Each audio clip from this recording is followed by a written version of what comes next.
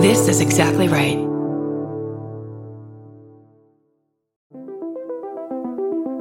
Hi, I'm Erin Welsh. And I'm Erin Alman Updike, and we're the hosts of This Podcast Will Kill You on Exactly Right. We're back with our 7th season, which is bigger and better than ever. Because guess what? We're now a weekly show. This season, we're tackling everything from long COVID to norovirus, from the supplement industry to IVF, and so much more. New episodes drop every single Tuesday. Follow This Podcast Will Kill You wherever you get your podcasts. You'll see these TikToks about like what is desirable and what's undesirable in a mate. And you see all kinds of unhealthy things being like, that's what you should want. You should want someone that gets jealous. You should want someone that will fight for you.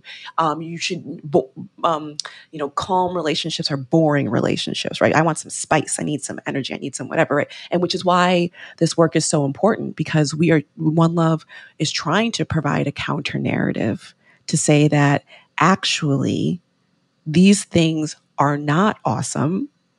These things are not aspirational.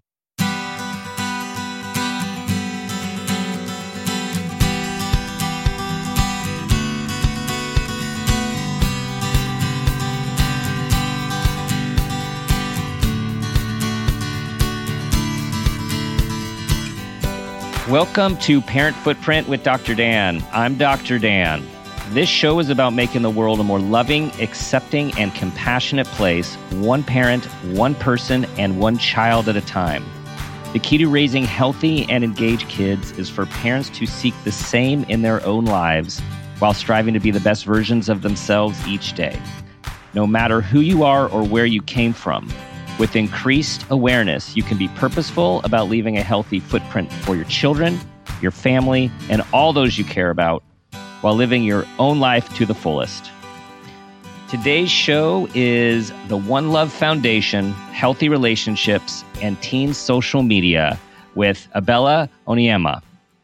Ebele is the Director of Digital Content and Partnerships at the One Love Foundation, the national leader in educating young people about relationship health, which has reached over 100 million young people. Ebele believes that love is learned and utilizes One Love's digital platforms and activations with leading brands to provide young people with the tools to avoid abuse and create a world of healthier relationships. When not at One Love, Ebele conducts research about the effects gender, sexual orientation, class, race, and social media have on young people's romantic relationships and hookups. She served as VP of Global Strategic Planning at an award-winning PR firm, leveraging data to help clients better understand millennial and Gen Z audiences. She also has over a decade of nonprofit leadership experience, designing programs, leading teams, and growing local and global partnerships for a variety of high-impact social justice-focused organizations. Ebele also serves on the board of the Gianco Foundation, an organization dedicated to transforming the health and education outcomes of women and girls in southern Nigeria. She earned her bachelor's degree in political economics from Georgetown University and her master's of social work from the University of Chicago. Ebele, welcome to the show. Hi, thank you so much for having me. I had to go through all of that because you are doing so much high impact work. I don't want to leave any of it out. Oh, thank you. Yeah. That's really nice to hear. Thank you. It's a joy when you get to have your calling be your profession. Just when they go together. So it doesn't feel like work some or most of the time? It feels like lots of things, but rarely does it feel like work. Wow. All right. That's inspirational and aspirational. So tell us a little bit about your road to being in this mission-driven, I would say social activist justice space. Yeah, it's an interesting one. I'm one of 4 kids, children of Nigerian immigrants. And if you ask my parents, they would tell you that they have failed miserably at being parents because none of us are doctors. And so they every time we see them, they're like, there's still time. Like, Mom, there's absolutely not still time. There's no. And has she seen this resume, this bio? Yeah. That it is. She's a failure. She failed. Yeah. There's no sentence in that bio that says, and then Ebele, is now a doctor or a nurse or engineer would be, the third option. But it's ironic that they feel that way because both of my parents, my dad is a doctor, my mom is a nurse, and they both worked and continue to work in underserved communities and do what I would call social impact, medical work. So it's their fault that my siblings and I kind of chose some of the roads that we chose. And I think that being of service and just choosing something in the world to care about and then directing your energy in that direction has been something that was instilled in us since very young at the dinner table. So that's kind of just, globally. And then as I was coming up and thinking about what I wanted to do, I was working at an event marketing firm. So I was doing pretty cool events for like FedEx and AT&T. But on my way to work, I would daydream, this just doesn't feel right. I think I might need to make a move. What was my favorite job ever? What do I think I'm good at? And what do I care about? Those are the three questions I asked myself in my early 20s, right? That's like some good wisdom. That's some deep stuff early in human development there. Yeah. And so my favorite job ever was being a day camp counselor. It was my absolute favorite job. And I thought if I could be a professional day camp counselor, how would I do that? So ended up getting my degree in social work, which I never thought I would do. When someone even suggested it, I thought, I don't look good in polyester. Like, that sounds horrible. I just thought social workers wore bad polyester suits and had manila folders all over their desks and just I think they did at one point. They might have. Certainly we need a rebrand. Social workers need a rebrand. Yes. But I did my homework and talked to people that had the degree, and you can do so much with it. And so that's what I got. And I went for the intention of working with young women. I wanted to just raise armies of strong girls, and then just started working with kids globally, and the rest is history.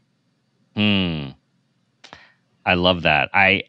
So one comment about the Masters of Social Work degree. You're so right. So for anyone listening and who has kids who are looking, or yourselves are looking for a change, when people come to me and they ask me about being a psychologist and they're trying to decide where in the mental health and social service system, I always lead people to consider a master's in social work because to me it is one of the broadest.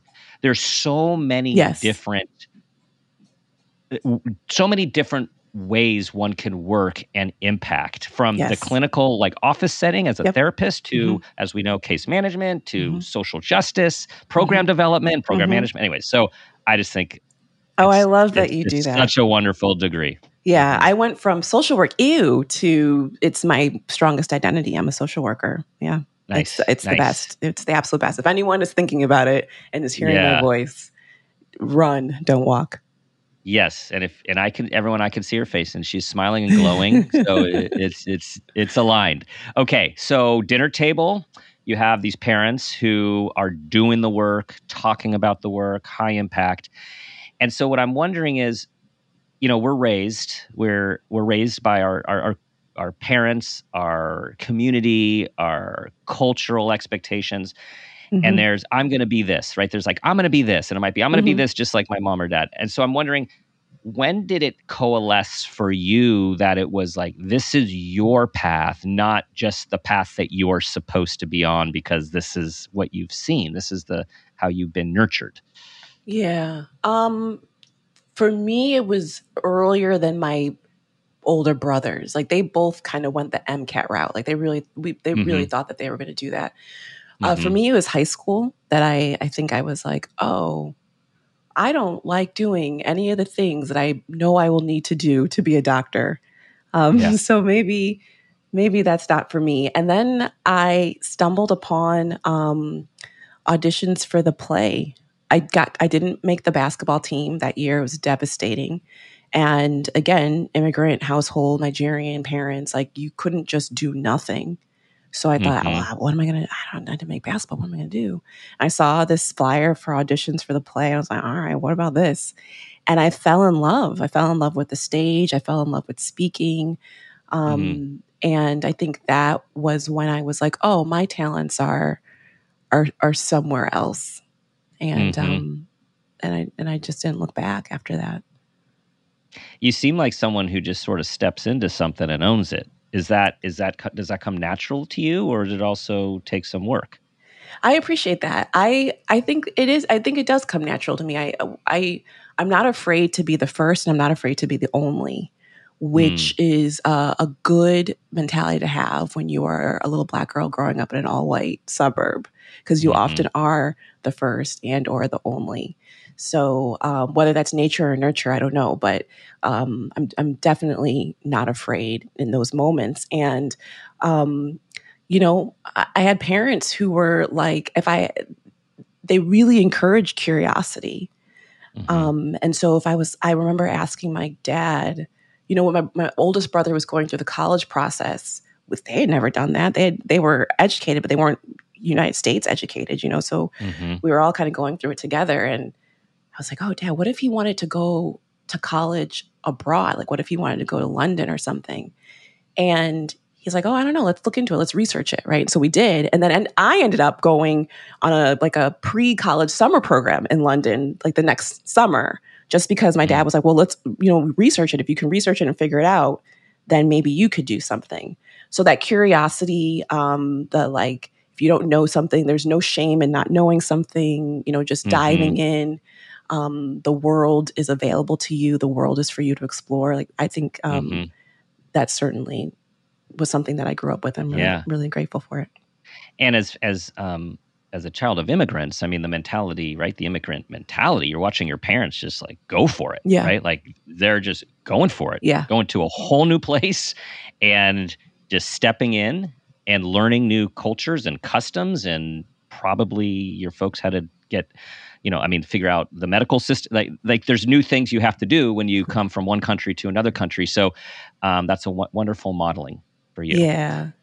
And I also think really interesting because you said MCATs. Your brothers both took the MCATs, and you also said none of them were doctors. So everyone got close, and they all like, no, we're gonna do something a little different. And okay. I think that's probably why it's so painful for my parents, because like he was in our hands.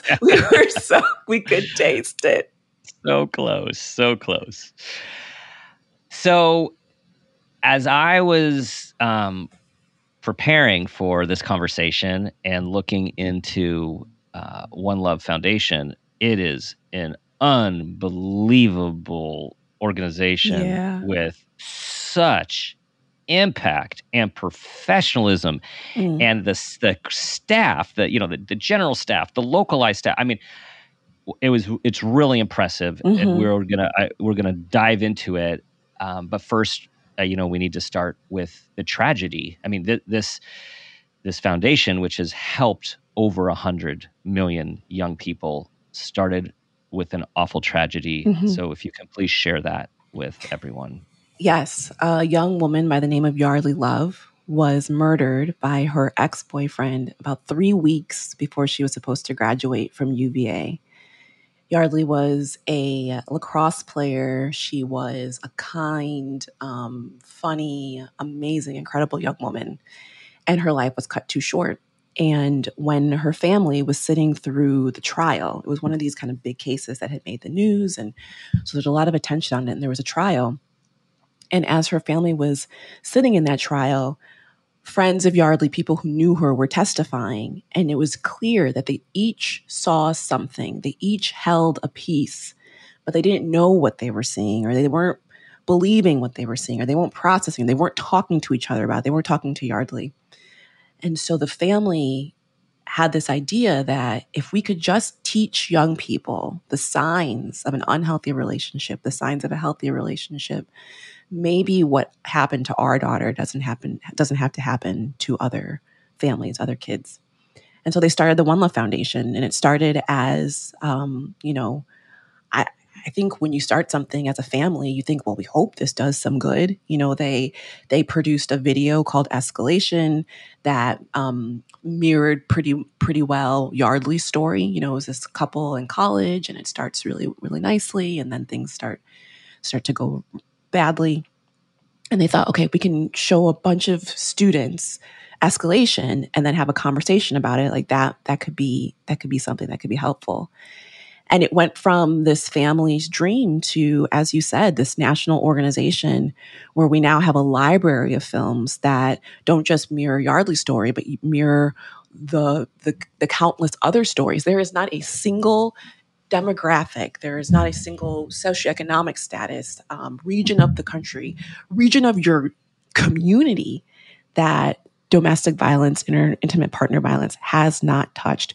1 in 3 women, 1 in 3 men, 1 in 2 trans and non-binary individuals will experience intimate partner violence in their lifetime.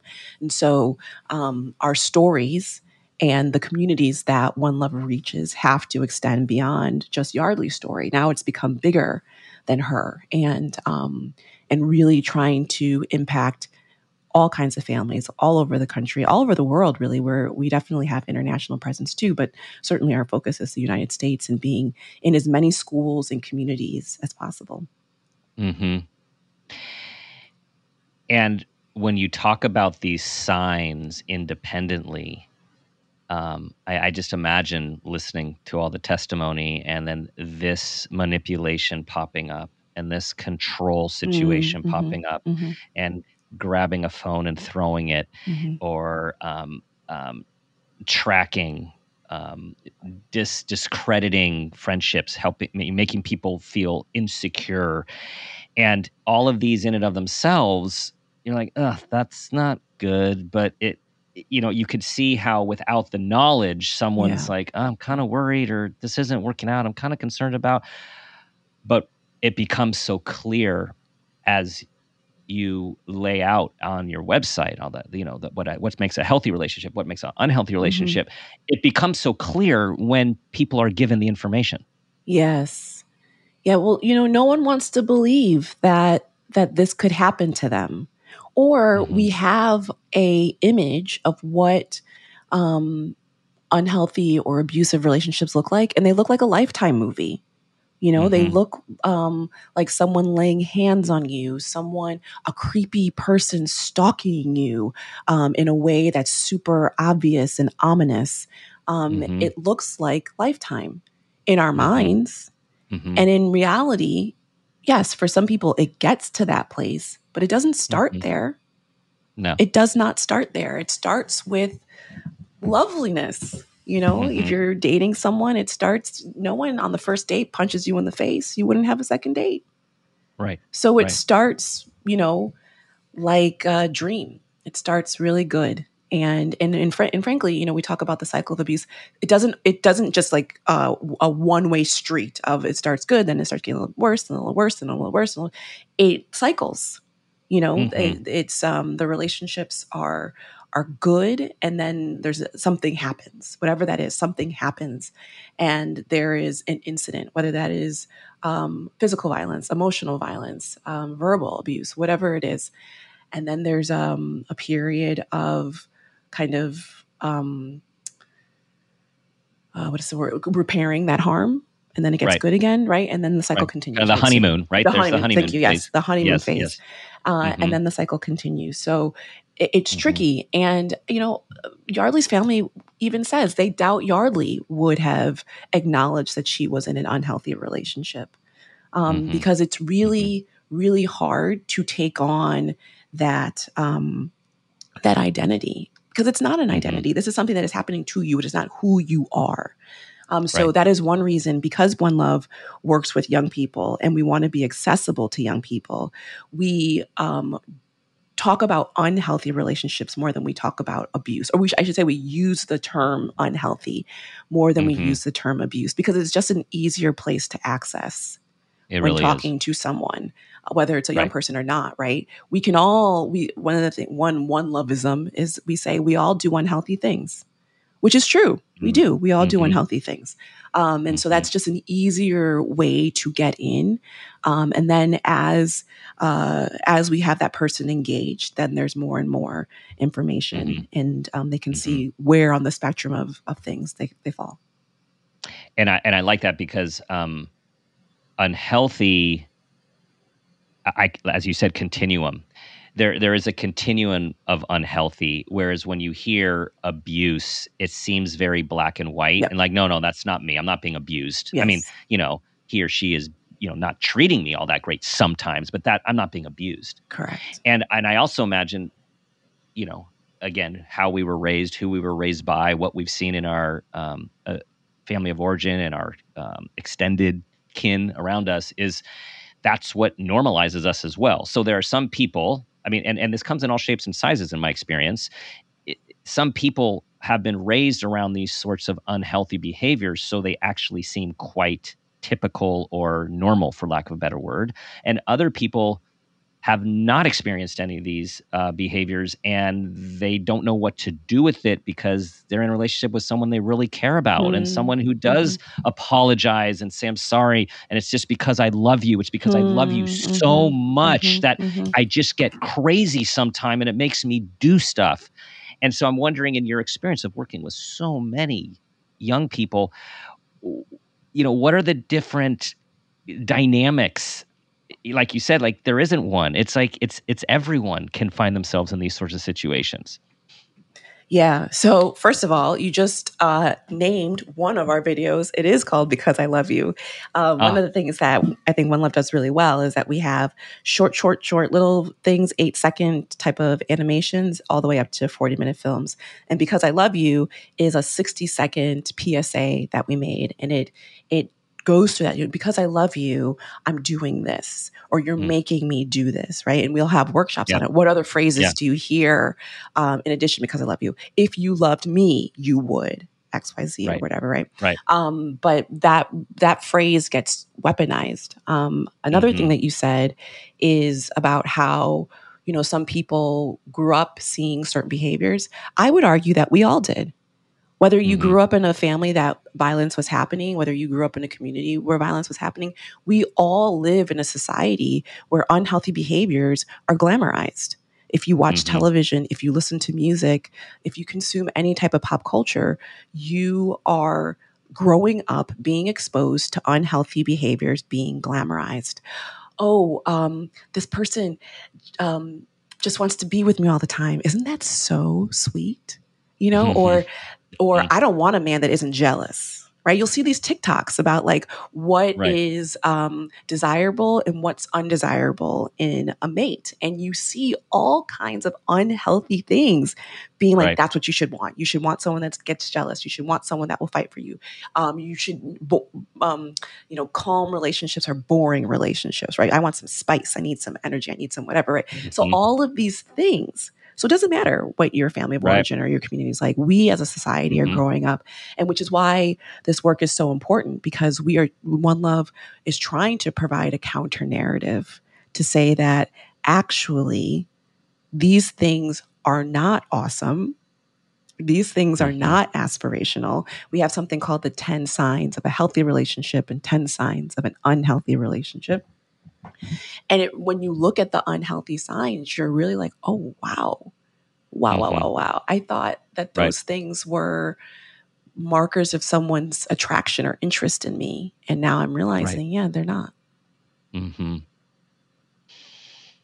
I did watch some of the shorts, and they're powerful in a few ways.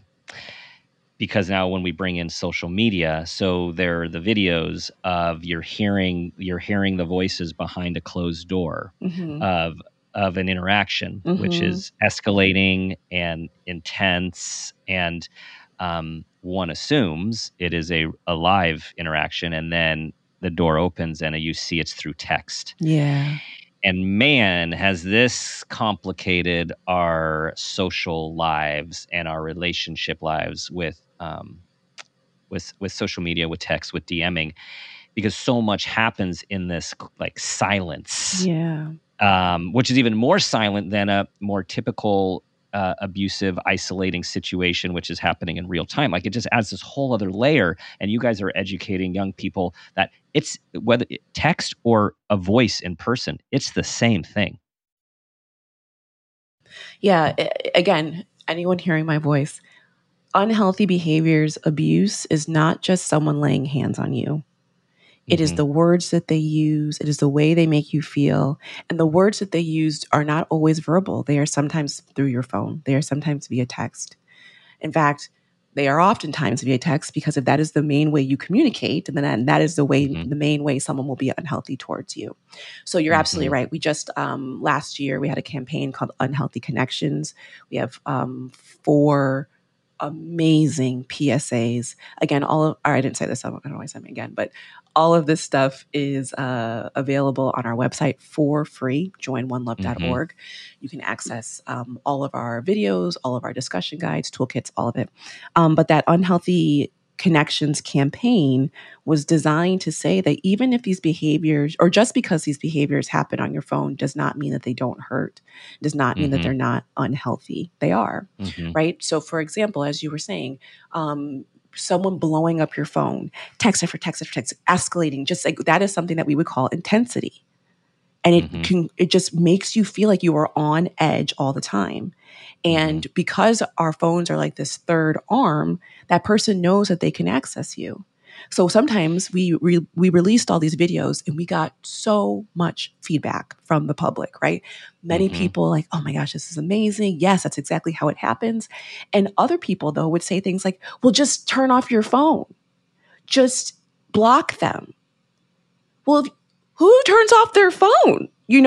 So to get rid of one person, you're supposed to completely cut yourself off from all social interaction, right? And so it is insidious. And I want people to know that if they are experiencing abuse or unhealthy relationships over their phone, for the people that are in their support network to know that it is not as easy as just turn off your phone or just block them, right?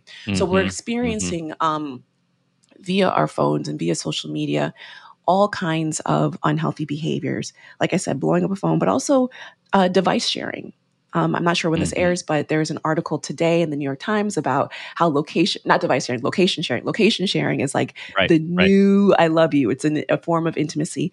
And but even for young people, it's just like par for the course. It's like, yeah, I share my location with tons of people, and that can be, again, weaponized, right? Because now I know where you are and why are you with these people? You shouldn't be hanging out with them. You said you'd be home by now. You're not home, right? So this person can know where you are. Another thing that this is not your physical location, but your location on social media. So what you like, what you're looking at, who's liking your stuff, right? That's also another way that someone can kind of track you and follow you. Why did you like that person's pictures? Take that photo of yourself down. Why is this person friending you? So you should unfriend this person, right? Like, you need to ask me permission before you do XYZ thing. It is getting tightness in my chest hearing you say that, right? Like, again, it's like, it makes me, it's very angst provoking to have that coming at you. Absolutely. And you said it is lonely. And for parents, it's terrifying because you can't see it. If your kid comes home with a bruise around their neck or on their arm, you can see that. You can't see the person, blowing up their phone or telling them who they can and cannot follow. So then you have to start looking for other types of behaviors, right? Changes in behavior, changes in mood, not hanging out with friends that they used to hang out with, not enjoying activities that they used to enjoy, things like that, right? You're starting to look for other markers. But also, it's important to be in conversation with your kid as well.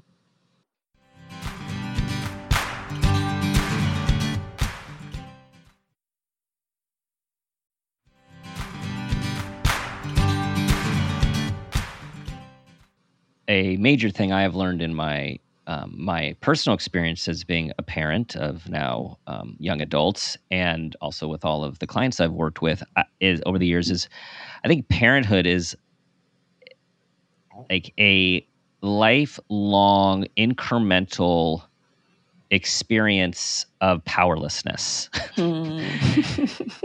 Like learning about the That's reality a of sales powerlessness. slogan. Yeah, right.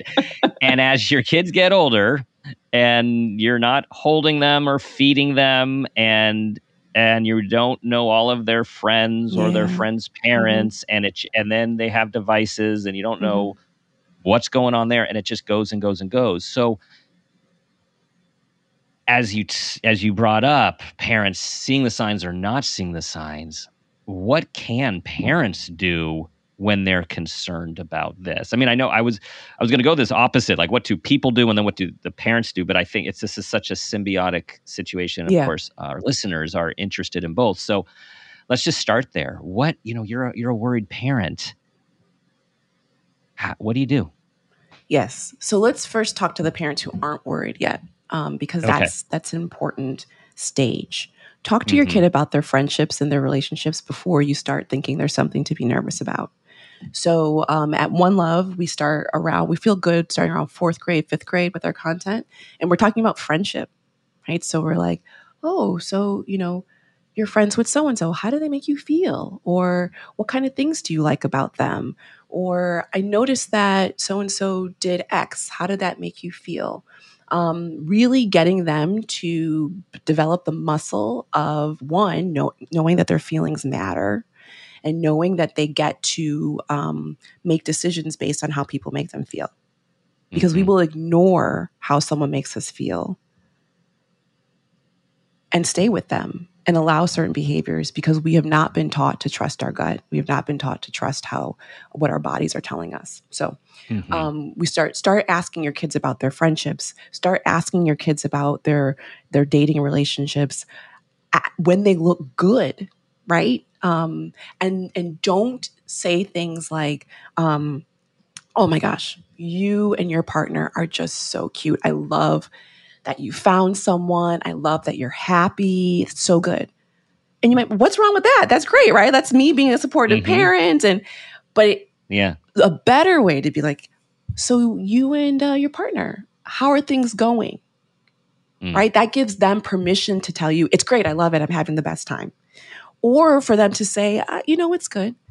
And then you might say, does anything ever come up that makes you curious or makes you wonder or makes you a little nervous? Like offering up the space for your child to speak into or to describe their experience to you. Because if you label that relationship as the best thing or you're so excited about it, that might make them hesitant to come to you when things are bad because they're going to think they're disappointing you, or they're going to think that you won't believe them. Especially if this kid is like some shiny thing.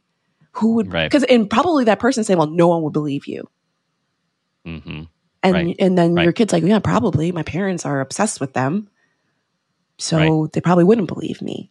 Right. So we really want to be asking our children about their relationships, romantic or otherwise, and letting them fill in the blanks and letting them tell us how they are experiencing that relationship.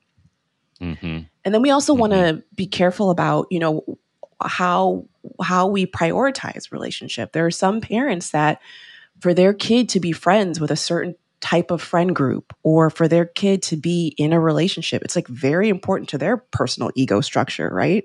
As a parent, like, oh, I really want my kid to be friends with so-and-so or whatever it is. So we have to be mindful again of how we are speaking into or setting explicit or implicit expectations for our kids' social lives. So those are things that we can do before we start getting nervous. And with that, it reminds me of something I learned in either on the site or one of the videos is one of the points about it's really common for people in relationship to not speak out with their friends, family, parents, because they don't want their partner to be judged. Yeah. And so it creates this bind that they're not, something's going on, but they're in a protective mode and they don't want them or their partner to be judged. And so all of this speaks to, I guess now we're going into the worry part when parents are worried. It's like, how do we, in the face of concern, continue to create this environment where we can be open and receptive? So our young adult or a child of any age can come to us? Yeah. So my answer isn't a great one because I think that there's this idea that there are some magic string of words you can say, some course of action you can set into motion that will get your kid to extricate themselves from the relationship. And the only thing that will cause your child to leave that relationship is when they are ready. And that sucks. That's not a good answer. No, it's reality, right? But so I is appreciate that. Yeah. And so, the powerlessness. And the powerlessness hence of the the parent. powerlessness. Yes. Hence the powerlessness. And it's terrifying because it's not like, oh, you're powerless against them hanging out with someone that you just don't prefer. You know, You're powerless against them hanging out with someone that you think might be harmful to them. And so, some of the things that we talk about at One Love are when you're talking about your concern to talk about behaviors, not the partner, for exactly the reason that you brought up, Dan, which is whether it makes sense or not, someone that's in an unhealthy relationship is protective of that partner. There is some loyalty, there is some connection there. And pushed too far, they oftentimes will choose the partner over the parent, the friend, whoever, right? And so we want to talk about the behaviors. We don't want to say things like, can't you see that your partner is trash? Can't you see that they're awful? Can't you see that you deserve better? Blah, blah, blah, right? That's what we want to say. And maybe that's what is true, but that's not what we can say. And so we're saying, hey, I noticed that you are really fearful to leave your phone, like that whenever they text, it seems like you seem really nervous and you have to text them right away. I'm curious about that. How does that make you feel? What's going on there? Or I noticed that, again, back to that list of things. Hey, I noticed that if it were me, you're not doing the play again. You're not auditioning for the play this season or whatever. Oh yeah, no, whatever. But you seem to light up. You're so great on the stage. There's a lot that's where a lot of your friends are. What's going on with that? What's behind that decision? Right? We're asking open-ended questions. Again, right. This may land on some ears, but like this is terrible advice. Like when's she going to talk about like this is when you get a key, you put the lock on the door, and it doesn't work. It doesn't work. It doesn't work. And so what we need to do is make sure that we're providing a context in which our children feel that they can talk to us, that they can come to us. We can be saying things like, hey, you're in this relationship and you can name that you're worried. I'm worried. I see things in you that I haven't seen before. And I'm curious about that.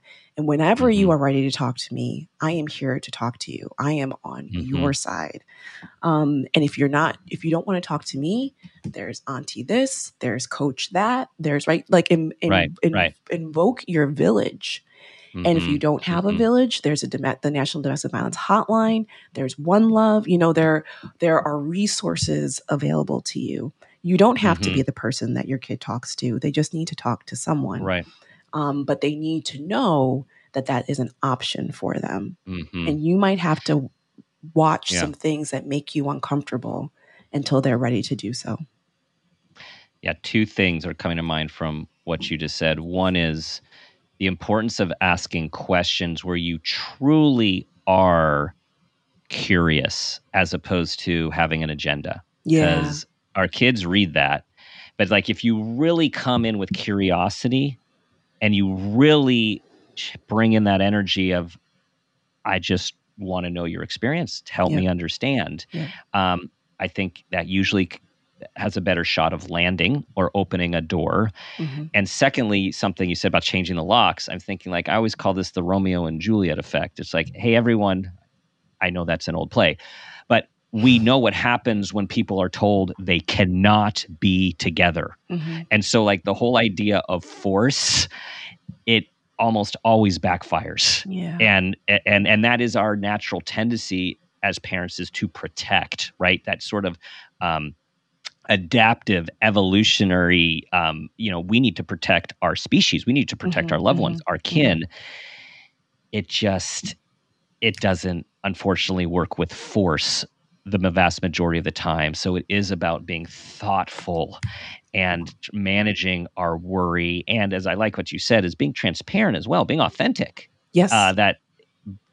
I'm concerned, so I just checking in with you to see because what you think about this. We want to be seen. Man, I remember that. I wanted it so desperately. I wanted someone to notice that I was upset. I wanted someone to notice that things were hard, right? And maybe I didn't necessarily want to talk about it, but I wanted someone to just notice. And so please, by no means, feel that you can't say anything, that you can't express concern, because I think that feels good. That feels loving. Yes. But just to set an expectation that there is nothing you can say that will make someone do something that they are not ready to do. And in playing that card makes you very close to the unhealthy person they have in their life. They already have one person who's controlling their behavior. Right. Yes. But that's a really good point. What you can do and what you should do is start thinking about safety plans. And so there's a safety plan, which is how can we keep you as safe as possible while you are in this relationship? And then there's a breakup plan when the person's ready to leave. How do we keep you as safe as possible at point of breakup and after? In an abusive relationship, the breakup time is the most dangerous time in the relationship. Might be an obvious reason. The partner is losing control, and so they might escalate their behavior. So there's a safety plan and there's a breakup plan. And safety plans are just things like, okay, maybe I can't put you in a tower, but can I set up some rules as a parent? When you guys hang out, I want you to hang out at the house, or I want you to hang out in groups. Should anything go wrong? Again, this is where you're talking about, I am concerned. I just want to talk to you about, should you ever find yourself in a situation where you are nervous, you can call me. I do not care what time of day or night it is. You can call, who are the people, in your network, who, again, the uncles, the coaches, the neighbors, whoever else, that you have their number and you can call. What is the maybe safety phrase we're going to use? So if this person is like monitoring your phone or whatever, what do we have a safety phrase that we can use where someone knows that we need to respond? Maybe we're leaving a key outside the house somewhere so that there's never an issue with you being able to get in the home, or we're leaving a key with a friend. And so if your partner takes your keys away, the friend has a set of car keys or a set of house keys or something like that, right? What are the things that we can do to make you as safe as possible in this relationship? And you do that with your kid, right? Again, you do that in partnership with your kid as you're having conversations. And I am not envisioning that they're like, oh my gosh, thank you, mother, father, for loving me so much that we're having this conversation. I am not suggesting that it is an easy conversation, but I am suggesting that it is a necessary one. And then, at point of breakup, again, I think we have this image that if your child finds themselves in an unhealthy relationship, it is because they are dating the monster from across the tracks. That wasn't the case with Yardley. Right. She was dating someone in her friend circle. So if you find that your kid is involved with someone that they know, maybe they're in the same classes, they go to the same school, so once the breakup happens, and maybe even part of the safety plan, do we need to switch classes? Do we need to notify teachers, safety officers, whomever, right? Like, how do we invite our village in to wrap around our child and make sure that they're safe? And when the breakup happens, how are we making sure that if there's an after school job that they know, that we have maybe changed up our schedule a little bit so that we're not, as easily able to be kind of, the routine is a little bit different than what the partner was used to. Maybe we're changing passwords, etc. How are we keeping ourselves as safe as possible at point of breakup as well? And I'm hearing partnership, right? You said partnership. And to me, that also, I think of holding off judgment. And if we can be in partnership without judgment, we have a much better chance of our friend, our loved one, our child working with us. Yes. Because they don't have to battle against their identity and save face. I mean, because this is a tough situation regardless, but that they don't feel they have to protect themselves from their loved ones as well. Yeah. And it's not easy. No.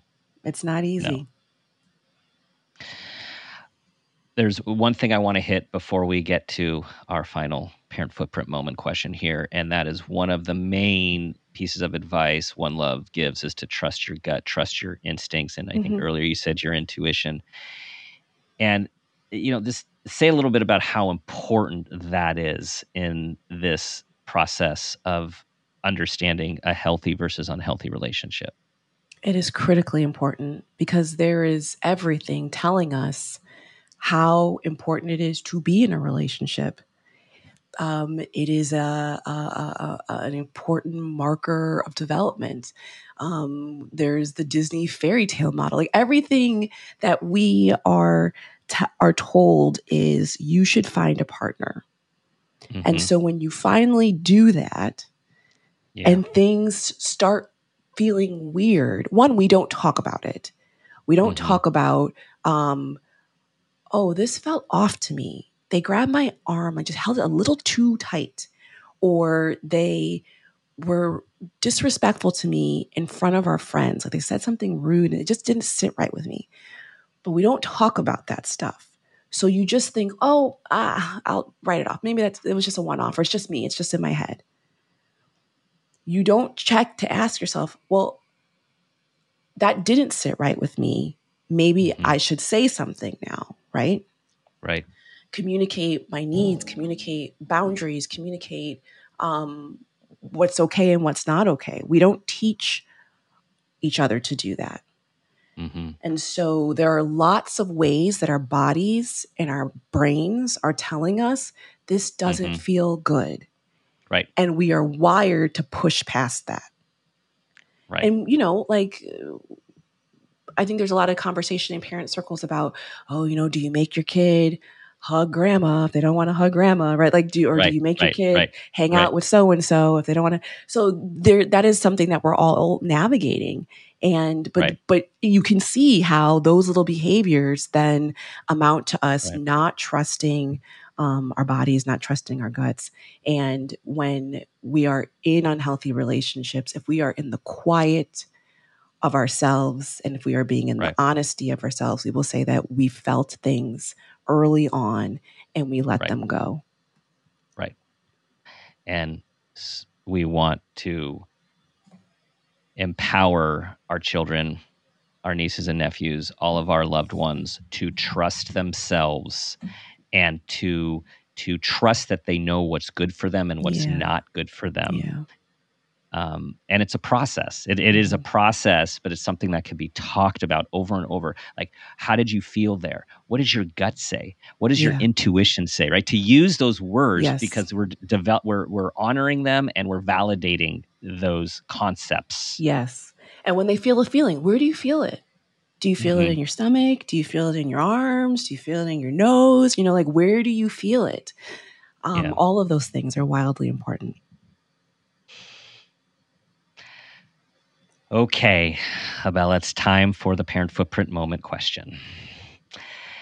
Tell us about a time that you became aware of yourself as an individual, as a parent, or an awareness of your own parents, and that new awareness had a positive impact on your life, children, or those you love. Yeah. So this one has been coming online over maybe the past 2 years. Well, since the pandemic, I would say. My parents are older, and being separated from them and them being isolated has been a challenge. And just thinking about like, wow, they're not going to be around forever. And I have found myself, my dad came to visit. I live in Brooklyn. My dad came to visit New York, and he hasn't been here in years. And last time he was here, though, we did this great walk across Central Park. So I constructed a day in which we would do that same walk, and did not tell him, but I was like, he will love this. Obviously, he loved it last time. He'll love it this time. And so we had to do something on the Upper East Side, and my subway's on the West Side. So I was like, great, Dad, we're going to cut across Central Park to get to the subway on the West Side. And he said, what? And I go, yeah, we're gonna walk across the park to get to the subway. He's like, how long is that going to take? And I just lost it. I was like, oh, so you don't want to hang out with your daughter? You don't want to enjoy this beautiful day? Do you see this park? It's so lush. Like, you don't want to just have a nice stroll? And I was so snippy and so short with him. And as we were walking and I was giving him the silent treatment, I was checking in with myself. And I was like, you're not irritated. You're hurt and you're scared. You're hurt because when he said, oh, how long is that going to take? You took that as like, he doesn't want to spend time with me. And you're scared. And that is the primary emotion, because years ago, he skipped through the park. Right. And now he's indicating that it's less about he doesn't want to. It's more like, can he? And that's terrifying. Mortality. Yes. So I have learned over the past couple years that my fear comes out as snippiness. And that I really need to like get curious. When I am like having a frustrated or snippy reaction, I need to get curious. I need to slow down and be like, is there fear there? And 100% of the time there is. Yeah. That is solid awareness. I'm trying, man. I am trying. Solid awareness. Solid. Oh, man. I love that. Yes. So that's your indicator, right? We all have our indicator lights, our behaviors that usually are representative of something else. And we're human and we are going to respond. But it's that, I like that. Get curious. What's going on with me right now? And then really getting to the core of that. And then what a beautiful moment for me to say to my dad, hey, I'm scared. Yes. You know, is this like, is it you can't do it? You don't want to do it? Like, it just makes me scared. And then we get to have a real conversation, a really beautiful, vulnerable, human conversation. But we don't have it because I'm too busy being like, well, why last time you wanted to do it and you don't want to spend time with me, and fine, then we'll just walk in silence. You know, like that. What a missed opportunity. Yes. Great pivot. Yeah. Well, thank you for not only sharing your story with us, but for this really powerful and life-saving work that you and your team are doing at the One Love Foundation. Thank you. Thank you so much for having me. And I referenced the 10 signs of a healthy relationship and 10 signs of an unhealthy. They are right on our homepage. So again, joinonelove.org. Under unhealthy, you're going to see things like, manipulation and volatility and intensity and all that. But something I do want to say is that you will not find jealousy and you will not find anger. And that is weird when we go into student workshops, because jealousy is not awesome and anger is not great. So why aren't those signs? And we talk about, again, as we've been talking about kind of these past few minutes, these are feelings and emotions that are just going to come up. It is what you do with that anger. It is what you do with that jealousy. And so when we're watching TikTok videos and they are telling you that jealousy is good and that if someone is jealous, it will then manifest in these behaviors, those behaviors are unhealthy. Jealousy itself is not bad. Anger is not bad, but is what we do with those things. And so I would encourage anyone to go on our website and find these signs and see, how they track to the relationships and the friendships that you're in. And especially look at the healthy signs. It's things like comfortable pace and equality and fun Are we having fun? Right? We're so wrapped up. Like, I got the partnership. I got the brass ring, and you're holding it. And if you were honest with yourself, you would say that this is not fun, but I'm going to hold on to it for dear life because this is what I've been told that I should have. And it's probably me. I'm probably the reason why things aren't fun. Like, I just need to get it together. I just need to figure it out, and then it'll be fun. Yeah. Yeah. Yeah, the website, everyone, just validating and confirming what Ebele just said. As I went through it, I mean, there's so many straightforward, aesthetic, and user-friendly resources in multiple mediums to get the point across. And just by being on that homepage for literally 5 minutes, you have a ton of information, and then you can go on deep dives and get a lot more information. So please, everyone, please go there. Please let anyone you know who will benefit about understanding healthy versus unhealthy relationships. Go to the One Love Foundation. Please, a starter might be just to have them listen to this conversation so they can hear Ebele talk about it in the way that you do so eloquently. And this is critical. And for Yardley, I mean, her legacy lives on and helps so many other people go from unhealthy to healthy. Yeah, huge. Thanks for listening, everyone. Thanks for your 5-star reviews. Thanks for being a part of our community. Do your best to be that person you want your child to become, and ask yourself the guiding question: what footprint do you want to leave?